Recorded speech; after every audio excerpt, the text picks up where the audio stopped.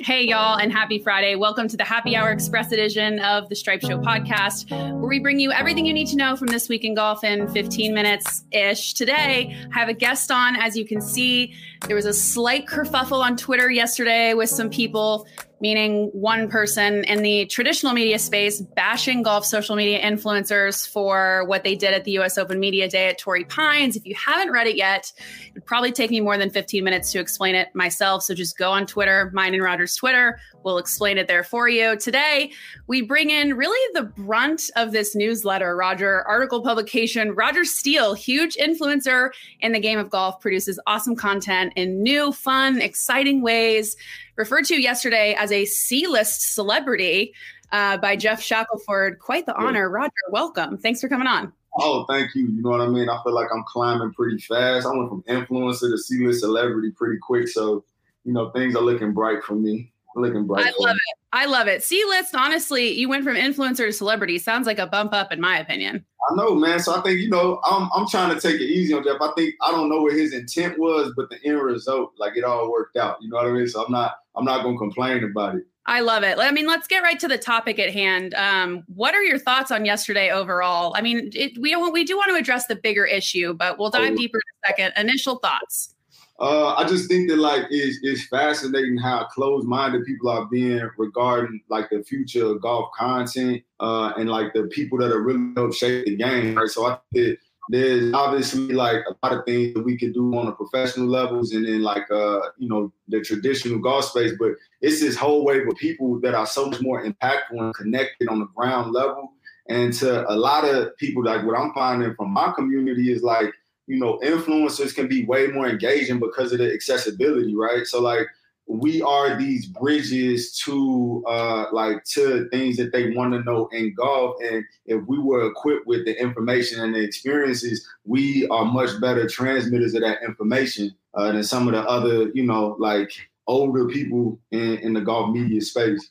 Yeah, I mean, I couldn't agree more. And you obviously have way more followers than me, but I'm in the same kind of realm. And there's definitely this stigma of the traditional media side that suggests that their way is, you know, the only way. It's covering hard news and in a boring way that really only caters to a real golf fan. But people like you are looking to kind of change the way the golf is covered, talked about. Why do you think we struggle with the fact that things change? I think that, you know, when you think about typically who golf has appealed to and the decision makers around the game, golf probably had like the most affluent, participant base across all sports, right? So it's just a lot of successful people. Successful people tend to be very opinionated and they tend to, you know, if something is working for me, what's the value for me deviating from that? And so I think that, like, you know, what's going to happen is, or what needs to happen is us as like the new era of voices in the game. We have the responsibility of like articulating what's the return on like our involvement. You know what I mean? And I think we're seeing that in so many ways. But I just think it's a bunch of old successful people that don't want to switch nothing up because it's been working for them for so long, you know? And I don't fault them, but it's just like, you know, it's just a matter of time.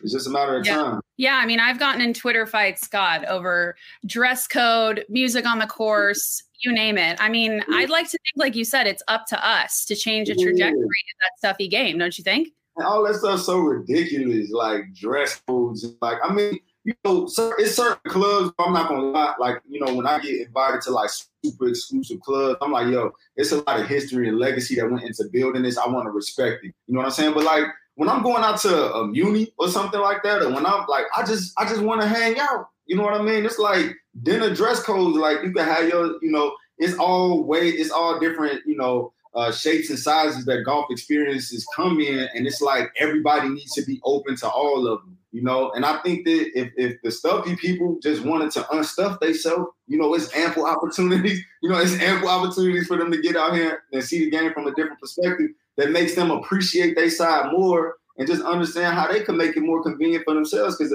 a lot of traditional golf coaches are like very inconvenient. Like, you know what I mean? It's like golf is just, you're so bogged down with rules and etiquette principles and all these things. It's like, it's one of the most inconvenient experiences to like really get into. And I think that if we want to grow it, we got to be mindful of that. Like, It's a lot and of that's rules.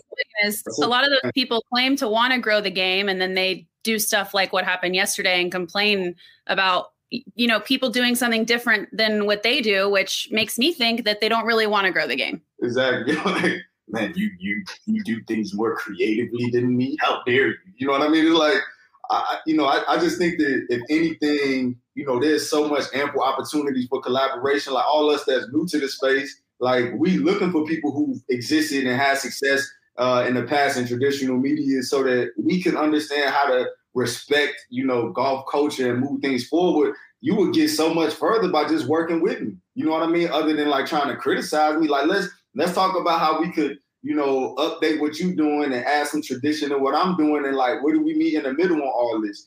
And so I think that like when people start pointing fingers and, you know, they over the hill, it's just like, oh man, that's tough to see. It's tough to see we go out like it's like when Mike came back, you know, for the Wizards for that little bit of time. Like, man, Mike, you should have just left it alone, dog. Should have left it alone. I think it's tough because, you know, we have a responsibility to cater to a new audience. And that's kind of what you and like the USGA and Hallie interviewing Kevin from The Office, like that's catering to a new audience. Yeah, like maybe the super golf fan isn't that interested in that, but that's not the only audience, right? Exactly. And I just, you know, and if we could, you know, it's been a problem in golf, like trying to make everything so exclusive. If we could just open up to the fact that this is a game for everybody and be patient with the people that are coming into the game and take joy in like welcoming them into our house, right? It's like there's so much beauty in that. And then it's like teaching somebody a new language. Once they learn it, you know, they spread it, and golf could really be just this universal bridge for like across cultures. And I see the upside and like doing that. But I do think that there are people that are incentivized by keeping golf smaller and more niche, right? Like you hate the thought of like, oh, I can't get tee time because everybody loves golf. Like, all these amateurs come in. I mean, all these new beginners coming in and da-da-da-da-da. It's like, yo, welcome them in, but tell them like the principle, like educate them on like how they can approach the game in a way that doesn't infringe on anything and provides them the best experience, right? It's like, it's education there. You don't need exclusion. You just need a better push of information. So I'm all about bringing more people into the sport, you know, no matter what your background, skill level, whatever. And I think everybody should be on that same page. I totally agree. And I think that it is like we talked about before, it's up to us, because once those people are no longer in the space, it's going to be left with us and it's going to look a lot different. So, I mean, you're looking at country clubs like you mentioned, you know, we've played those exclusive country clubs and know how to dress and all of that. But what do you think the line is between super traditional, super conservative, and no dress code, music on the course? Like, how do we find that balance?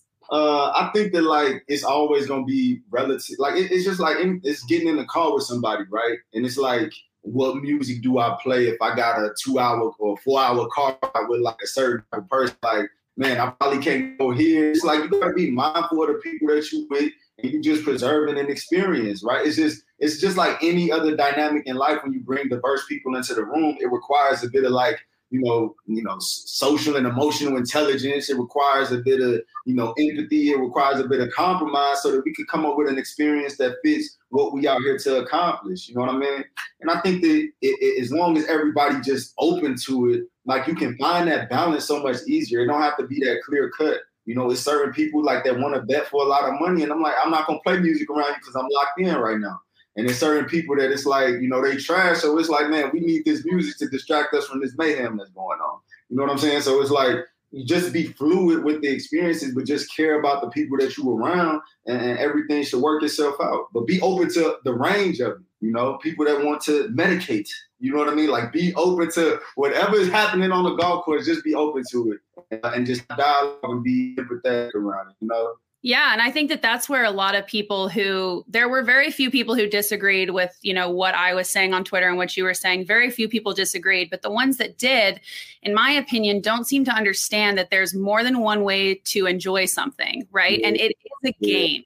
A lot of us are playing this on the weekends for fun. Why not do it with our favorite music? Or if you hate music, don't listen to it. But they're just, people are so stuck in like, it's all about me. You know what I mean? Right. And I think that like, you just, you know, I would hate to be the type of person that limited myself to like my experiences and my beliefs on things and didn't acknowledge that there were probably better ways or doper ways of experiencing things.